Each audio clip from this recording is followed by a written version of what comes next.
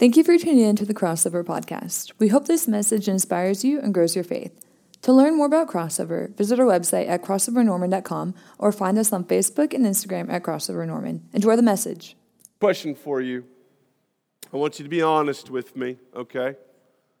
Which you always are, okay? Have you ever asked this question to God? Lord, listen, if you just bring me somebody, I will Bible more. I'm going to go to church, all right? Lord, I'll go to church every day of the week, whether the doors are closed or not. I'll prayer circle that junk, right? Like you're just like bargaining with God. Like, if you just bring me someone, Lord, man, I will just, I'll just be closer. Lord, I'll just, literally, I'll start praying over sick people. Like, I will literally walk the halls of the hospital. If you just bring me someone, Lord, listen, I will cut my mullet off. If you bring someone to me, like, no more party in the back, church in the front. It's going to be church all the way around, Lord. Like, listen, you just bring me somebody. Like, Lord, when I go to church and I see people walking hand to hand with one hand and Bibles on the other, and then she plays with his back during the sermon, like, I want that. Like, I need that, Lord. Like, bring me someone. What do I have to do for me to have some significant other, Lord? Just you name it and I'll do it, all right? Anybody ever done that? Be honest. All right, 4 of you. Oh, great. Students, I remember those days. Like I've made those claims before. And tonight, I just want to have a conversation with you. This is not going to be a typical like Brent Russell sermon. This is just a discussion between adults, because you're adults now. And I want to talk about misconceptions of dating. And I know that this world builds up this idea of what, oh man, everything is romantic. Every movie builds up this romanticism and dating and love, and it puts everything on this beautiful pedestal. And let me just be honest with you, some of you might not ever get the pedestal. But on the flip side of that, some of you have gotten the pedestal before, and you realize that it might not be exactly what the world is claiming it to be. So listen, students who are here on the devil's holiday, come on now, praise Jesus. Amen, hallelujah. I don't even know if that's right. I just want to pose some thoughts about misconceptions of dating, and then I want to bring some biblical truth to expose these misconceptions and maybe have a word for y'all to walk away with today. Is that okay with you? All right. Misconception number 1. I'm going to talk about 2 misconceptions, but we're going to have a lot of meat in there. Number 1 misconception is this, just what I just stated. I will be holier if you will bring me someone. I will be holier if you would bring me someone. I think most of us in this room, if we are honest with ourselves, we have felt that longing before. We have felt that longing, like to be with someone, to have that romantic relationship, to have a boyfriend, to have a girlfriend. Like we long for that. We yearn for it. And you honestly think that if you were to have somebody, you would be holier. Like, you really do think that, Lord, listen, if you just brought me somebody, man, it would just give me so much peace. It would fill this void in my life. And Lord, if I just was able to have a boyfriend or have a girlfriend, like I just know that I would just be a better person. I'd be better mentally. I'd be better spiritually. Like, if you just would bring me someone, I would be holier. Now, before I back that up, let's just talk rational here. Can we let's just be rational here. I took my 3-year-old to Walmart a couple of weeks ago, and we walked past the toy aisle. I will never walk in the toy aisle because that's just hell on earth, right? He's trying to pull everything in the basket, okay? We're passing the toy aisle, and he sees this $5, $10 toy, and he's like, Daddy, like, can I have this? I'm like, no, right? He's like, Daddy, I really, really want it. I said, I really, really know, but no, right? I love you though. And that wasn't enough for him, right? He's like, listen, I really want this. I was like, well, let's put it back, and maybe during your birthday, like I'll get it for you. Right, that's all I spend is $5, $10 on the birthday. Just joking. We got like 32,000 toys in the house. I was like, well, why don't you just play with one of your toys? And he's like, no. And I'm like, well, we're not getting it. He's like, fine.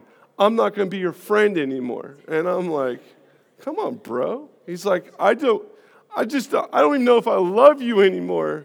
And I'm like, okay, we're getting hurtful over here, bro. Okay? Like, Daddy still loves you, even though I'm not going to buy you a toy.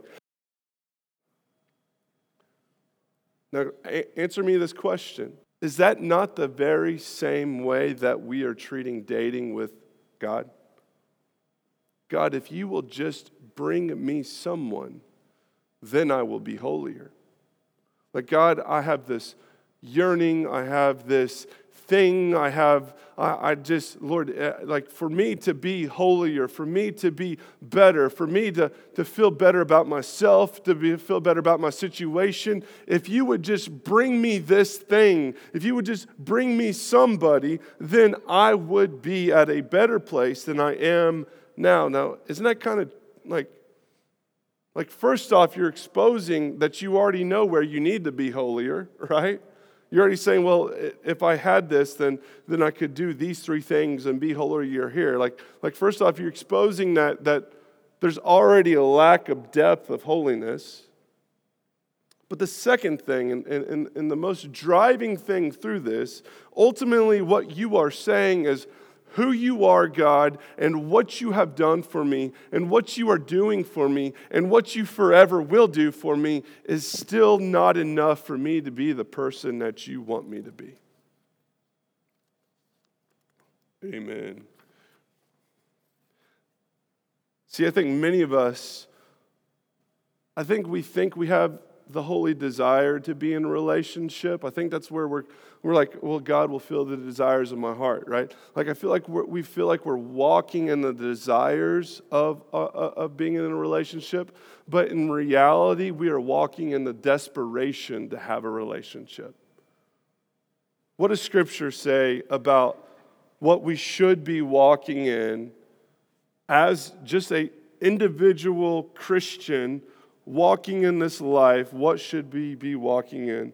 1 Peter chapter 1, verse 13, it says this, therefore, preparing your minds for action and being sober-minded, set your hope fully on the grace that will be brought to you at the revelation of Jesus. As obedient children, do not be conformed to the passions of your former ignorance, but as he who called you is holy, you also be holy in all your conduct, since it is written, you shall be holy, for I am holy.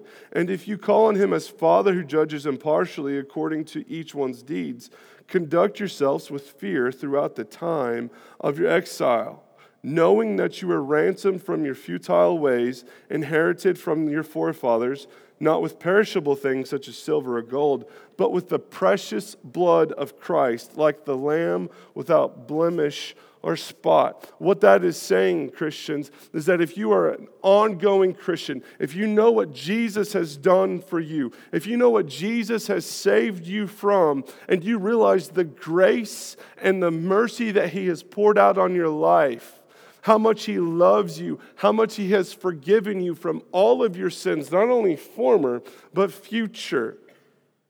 And your salvation means something to you. Like your salvation means everything to you. And Jesus means everything to you. You know him and you know that he knows you. And the person that you are right now, if you are walking in this holiness that he is talking about, you are walking in an open-handed obedience to God the Father, saying, Jesus, listen, because you are holy, like I want to be holy. Because of what you have done for me, like I live just in constant awareness, working out my salvation with fear and trembling, learning your ways and growing in your truth and being held by your hand. And I walk not in my strength, but I walk in your strength, and I walk in your truth, and I shift and I move and I walk and I think and I talk according to your will. You are my God, and I am your vessel. And when you get to that point where you walk in total humility before Jesus, then you say, like, Lord, I have a desire to be married someday, and it's okay to have that desire. Where I'm at right now, Lord, a 20-year-old college student, I have a desire to be married. And I want you to know that. But if you do not bring me someone, you are still enough for me. My desire to be a child of God and to walk in your presence and to find your peace and to be able to have this relationship, this is my greatest desire, and you are enough for me. It all comes down to this question, students. Does Jesus have to do more to make you more satisfied in Him? What else can Jesus do to make you more satisfied in you? He's already given you a way to an eternal life. He's already came and died for you. He's already came and gave you a word to be able to live by every single day. What else does Jesus have to do for you to walk with Him and talk with Him and grow that relationship with Him? Because desperation is saying, I have a need, Jesus, that you have not met. Like, if you're that person, students, who feels like you're less than, who feels like you're lacking, who says, I will be better if I have somebody, I will feel better about myself if I'm in a relationship, I will be holier if you will bring me someone, then what you are saying, and let's just be rational here, is that you are saying that Jesus isn't enough for you right now. Students, your desperation for a relationship with someone exposes how desperately you need to grow in your relationship with Jesus. Like, let's just be truthful here. Because I say that not to call you out, maybe a little bit. All right, maybe a little bit. I say that because you don't know what you're missing out on if you constantly feel like you need somebody in your life to make you happier. Like, if you walk around with this gloom over you because you feel like you're less than, or you're broken, or something's wrong with you because you're not in a relationship, and the only way to become someone or to get holier is to have a significant other. Listen, Jesus doesn't give us relationships to fulfill you. He gives us relationships. We are to walk in marriage for two reasons, and two reasons alone. That's to bring glory to God, and that's to build the church. That is the reason for marriage. It's to bring glory to God, and it's to build up His church. Sorry if that isn't sexy enough for you, all right? But God doesn't give people in our lives to do what He came and died for us for. They're not here to save us. They're not here to satisfy our innermost longing. They're not here to be our constant encourager. Now, they can be encouraging, but they're not our encourager. They're not the ones that can empower us. They're not the ones that can fix up our broken pieces and make us whole. They're not the ones that can save us from all our sins, to be our desires, to be your peace, to bring you encouragement. That is for one job and one job alone, and that is Jesus Christ. And you will always feel less than or broken or lacking if you try to get all these things filled by other people when only Jesus can be that person for you. He didn't come just to give you life. He came to be your source of life. So if you need someone for you to be holier, you will never be holier because you are trying to give them a power that only Jesus can sustain in your life. So listen, if you're trying to fill that fulfillment with somebody else, if you're trying to bring yourself up with some other person, they will never be able to bring you up eternally. Only Jesus can give you that power. How can we test that? How can we test if you were there right now? Now, I'm going to talk to all the single people. Come on now. So I always make the joke, like, all those who put the sing in single. Like, I love that line. It's great. It's awesome. Everybody's like, do I laugh? Do I not? Like, if you're single right now and you feel like you're less than because you're single, then you're walking in this. Like, do you feel like, let's be honest, that you've thought about, man, I would just be holier if I had somebody. Like, deep down, I know, like, Lord, if I had that would give me confidence, it would give me peace, man, give me security, man, it would just make me happier if you walk in that. And I'd just be holier, Lord, than you're walking in this. Then Jesus isn't enough right now. If you feel like you'd be in a better place, if you're in a relationship, you're walking in this. You're walking in desperation. You're not walking in the dedication to God is fulfilling you right now. Now, for all of you who are not single, now listen, my definition of singleness is you're single until you're married. You might be in a dating relationship, but according to the biblical terms, like you have no ties to somebody who you are dating right now. But for those of you who are dating right now, let us not be confused by this situation. You too can still be operating in this point of desperation, just like everybody else. And here's some questions I want you to ask yourself right now. Am I dating this person because of their love of Jesus? Like, am I dating them because they love Jesus and I love how they love Jesus? Or am I dating them because I need fulfillment? Because I would be afraid of what I would feel like if I wasn't in a relationship with someone right now. Or I'd be lonely, or I'd be lost, or I'd be scared.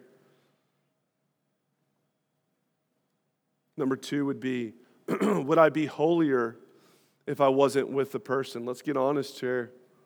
Would I be holier if I wasn't with this person? Like, seriously, like, I deal with all this guilt, this shame, maybe some sin in this relationship, but would I be holier if I wasn't with this person? If I broke up with this person, would it make me depend more on Jesus? Like, I think we should depend on Jesus for everything. Like, everything in our life should be dependent on Jesus. Jesus should be a part of everything in your life.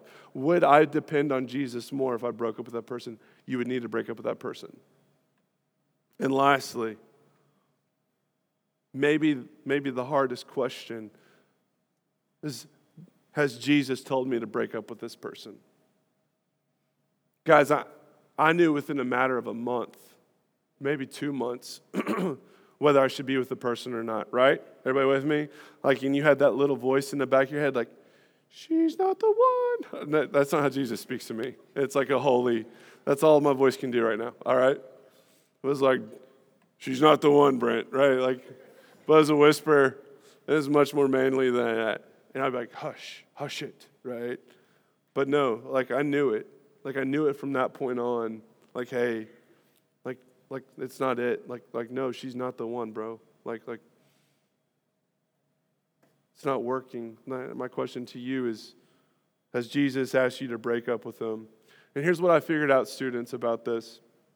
If you aren't satisfied and filled with Jesus going into that relationship, you're not going to be satisfied and filled with Jesus once you're in that relationship. Second misconception is this. I believe that many of us deal with this. I've dealt with this when I was in my dating age just a few years ago. Amen. Man, I sure do. I'm sure glad I found a beautiful woman. Golly, gosh, man, God is good. No amens on that either. Okay. Hey, if he can find me a beautiful wife, he can find you one too, guys. All right? All right. Number 2, misconception. Dating someone for who they could be over dating someone for who they are. How many people do we date that, man, they got great parents, man, they got great genealogy, they got great family, they got all this, they got all this potential. Man, we got crossover, we got church, we got all this potential. There's a lot of good things about it, but once you put pen to paper, you realize that person isn't where they need to be, and then you're trying to bring them, hey, have you read your Bible, right? Like, why don't you come to church with me? Why don't you come to crossover? You're constantly pulling them to try to be the person that they should be, but they're not. They got all the potential. You got the personality. You got the confidence. Man, you got all these resources. You got some friends that are even trying to push you to be closer to Jesus. They have all these things around them, but they still are not the person that they need to be in Jesus. And what you're doing is what I call missionary dating. You're literally constantly trying to missionary date your boyfriend or your girlfriend, and you're trying to bring them along to be the potential that you would want them to be, but the truth is, they're not. See, we're not called to be missionary daters. We're called to be missionaries. We're called to go out into the world and to missionize, that's a great word, to be missionaries to the world, tell people about Jesus. We are not called to marry someone who won't open their Bible because they think it's boring. We're not called to someone who won't open the Bible because they don't understand it. Well, they didn't understand that Xbox game 2 weeks ago that they got, but they sure did put the time and effort into that. They didn't know the physics exam 2 weeks ago, but guess what? They studied it. They got group efforts around it. They got study guides. They looked it up on the internet. They got their books out. They studied for it, and guess what? They got an A+ on their physics exam. Oh, ladies, don't think that you're out of this picture either, right? Fellas, you look at your girlfriend and listen, she's a little timid about all this Christian stuff, right? And it might be too hard for her. But man, she can sure make the best Instagram video that you could ever, perfect edits, the perfect scenery backdrop, the perfect music behind. Listen, I don't know how y'all learned all that stuff. It looks like a $5,000 video that you did with your iPhone. And I couldn't even copy and paste the crossover Instagram the other day on my Instagram. I'm like, you put some time and effort into that mess to be able to get that, all right? But if she's willing to spend more time to get likes than growing in her character in Christ, then you're missionary dating. You're trying to bring her along, or you're trying to bring him to be the person that you are trying to get him to be. And let me just warn you of something. I want you to think long term here. I know that we like to just think about the here and the now, but let's think long term here. When we get married, you are going to be making a promise because you believe in the Bible. You're going to be making a promise to this man or to this woman. And I want to see what the Bible says about what we are supposed to and who we are supposed to marry and what commitments we are making. This is it in Ephesians 5:22. Wives, submit to your husbands. The end, right? That's an old church joke. For husbands is the head of the wife, even as Christ is the head of the church, his body, and himself is Savior. Now as the church submits to Christ, so also the wife should submit in everything to their husbands. Flip side, but husbands, you're to love your wives.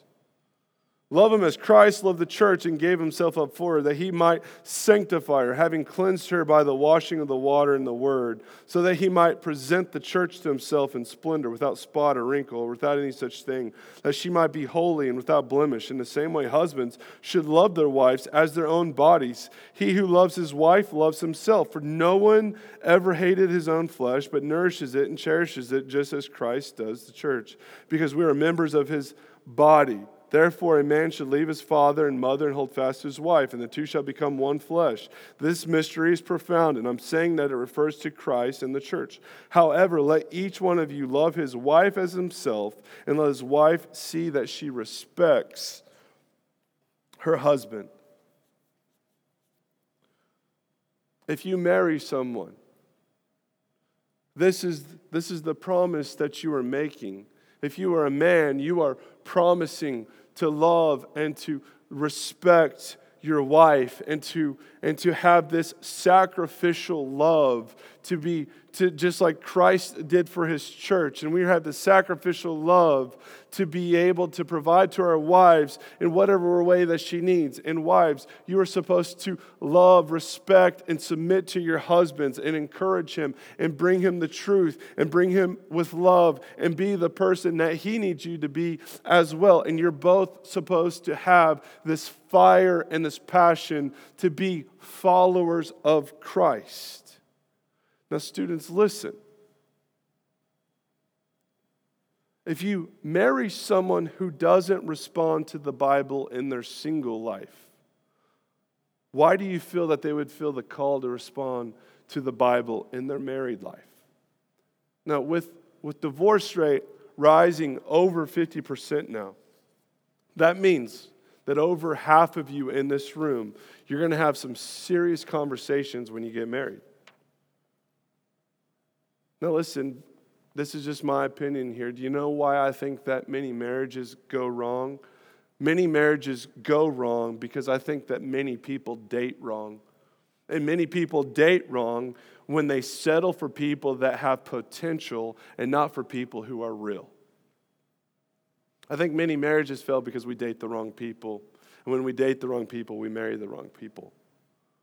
Students, if Ephesians teaches you anything, if you need the next book of the Bible to go through, read Ephesians. It talks about unification in the church and our roles within the church, but then it takes a flip on chapter 5 and it talks about the unification just in marriage and how in both aspects, either in the church or in marriage, both people are supposed to be so madly in love with Jesus that they care more about promoting Jesus than they care about promoting themselves. Both parties have to love Jesus more than they love themselves. And the only way for us to sacrificially lay our life down for your wife is to love Jesus more than you love yourself or more than you love her. And the only way for you to love Christ, women, and to love your husband in this potential way is for you to love Jesus more than you love yourself or you even love them.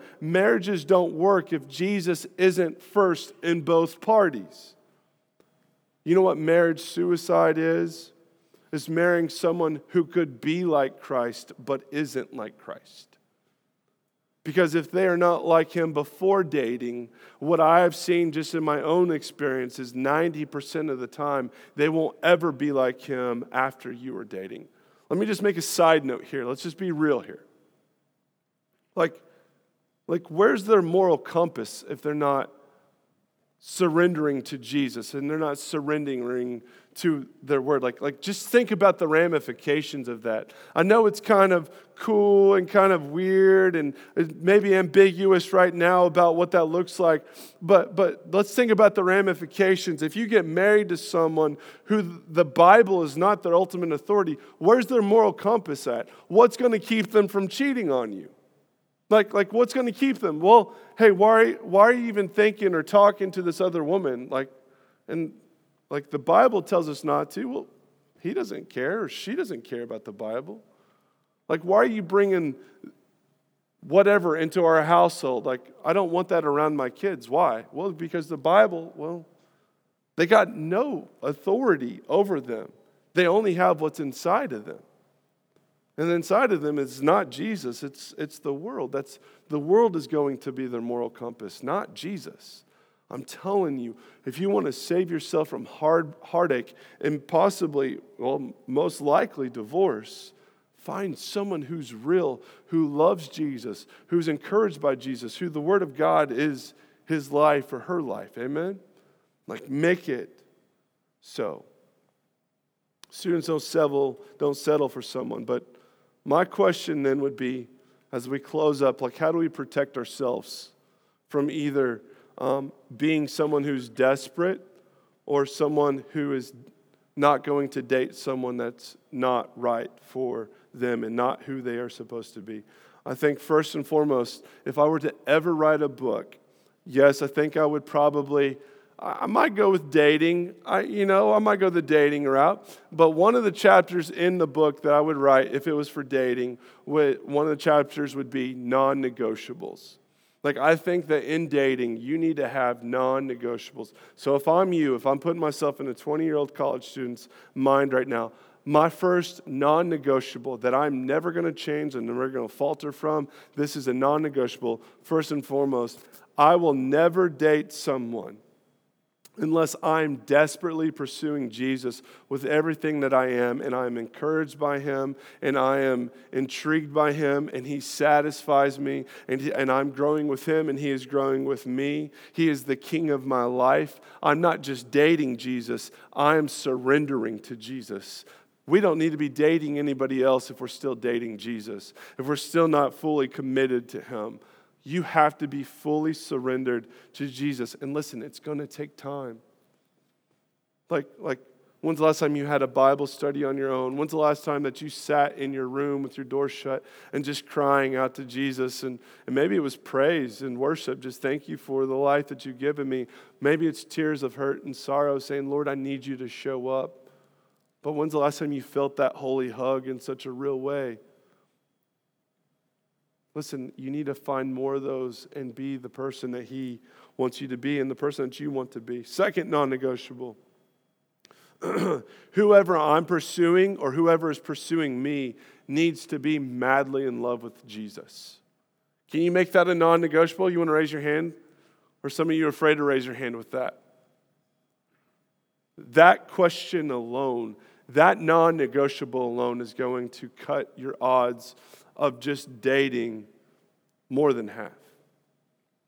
The person I'm dating and the person who's pursuing me needs to, no matter what, needs to have a passionate love for Jesus. Like not just fake love, like real love, like loves the Scripture, is just covers himself or herself with Scripture, who has just that holy unction about them, and they have that sparkle in their eye. Like, you just know that they love Jesus, and Jesus loves them, and their lifestyle reflects it. Their character reflects it. Like, you don't have to question who they are. You don't have to wonder if they're fake or not, because all they do is promote Jesus. One of my non-negotiables is number 3. I will never date someone that are weak. And what I mean by weak is weak integrity, weak morals, someone who can be swayed by every changing season. I need someone who is solid. I need someone who doesn't unwaver. I need someone that clings to Jesus and never lets go, no matter how good things are and no matter how bad things are. They are always compassionate to bring everything back to Jesus. No matter how much life is hitting him in the face, Jesus has still got me. No matter how good things are, praise be to Jesus. Everything always comes back to Jesus. And lastly, just my top 4 here. I'd probably have about 10. But my top 4 here, the last one. Their friends need to love Jesus. Or they're looking, and I think side note, or they're looking for friends that are pursuing Jesus. I think you can see someone's character by their friends, and I just think that that's a non-negotiable. So listen, students, I hope that it's given us some insight, but if you want to be a true follower of Jesus, what I have seen is many people have fallen away from who they could be because they married the wrong person. I don't want that to happen to you. I also want you to have a fulfillment of I don't need somebody right now because I have Jesus. Lord, satisfy that. Lord, pour into me. And if you feel that loneliness, this is what I ask and encourage you to do. Make a change in your life. Start walking with Jesus and talking with Him and reading His Word. And listen, let Him fill you in ways that you never have before. Amen.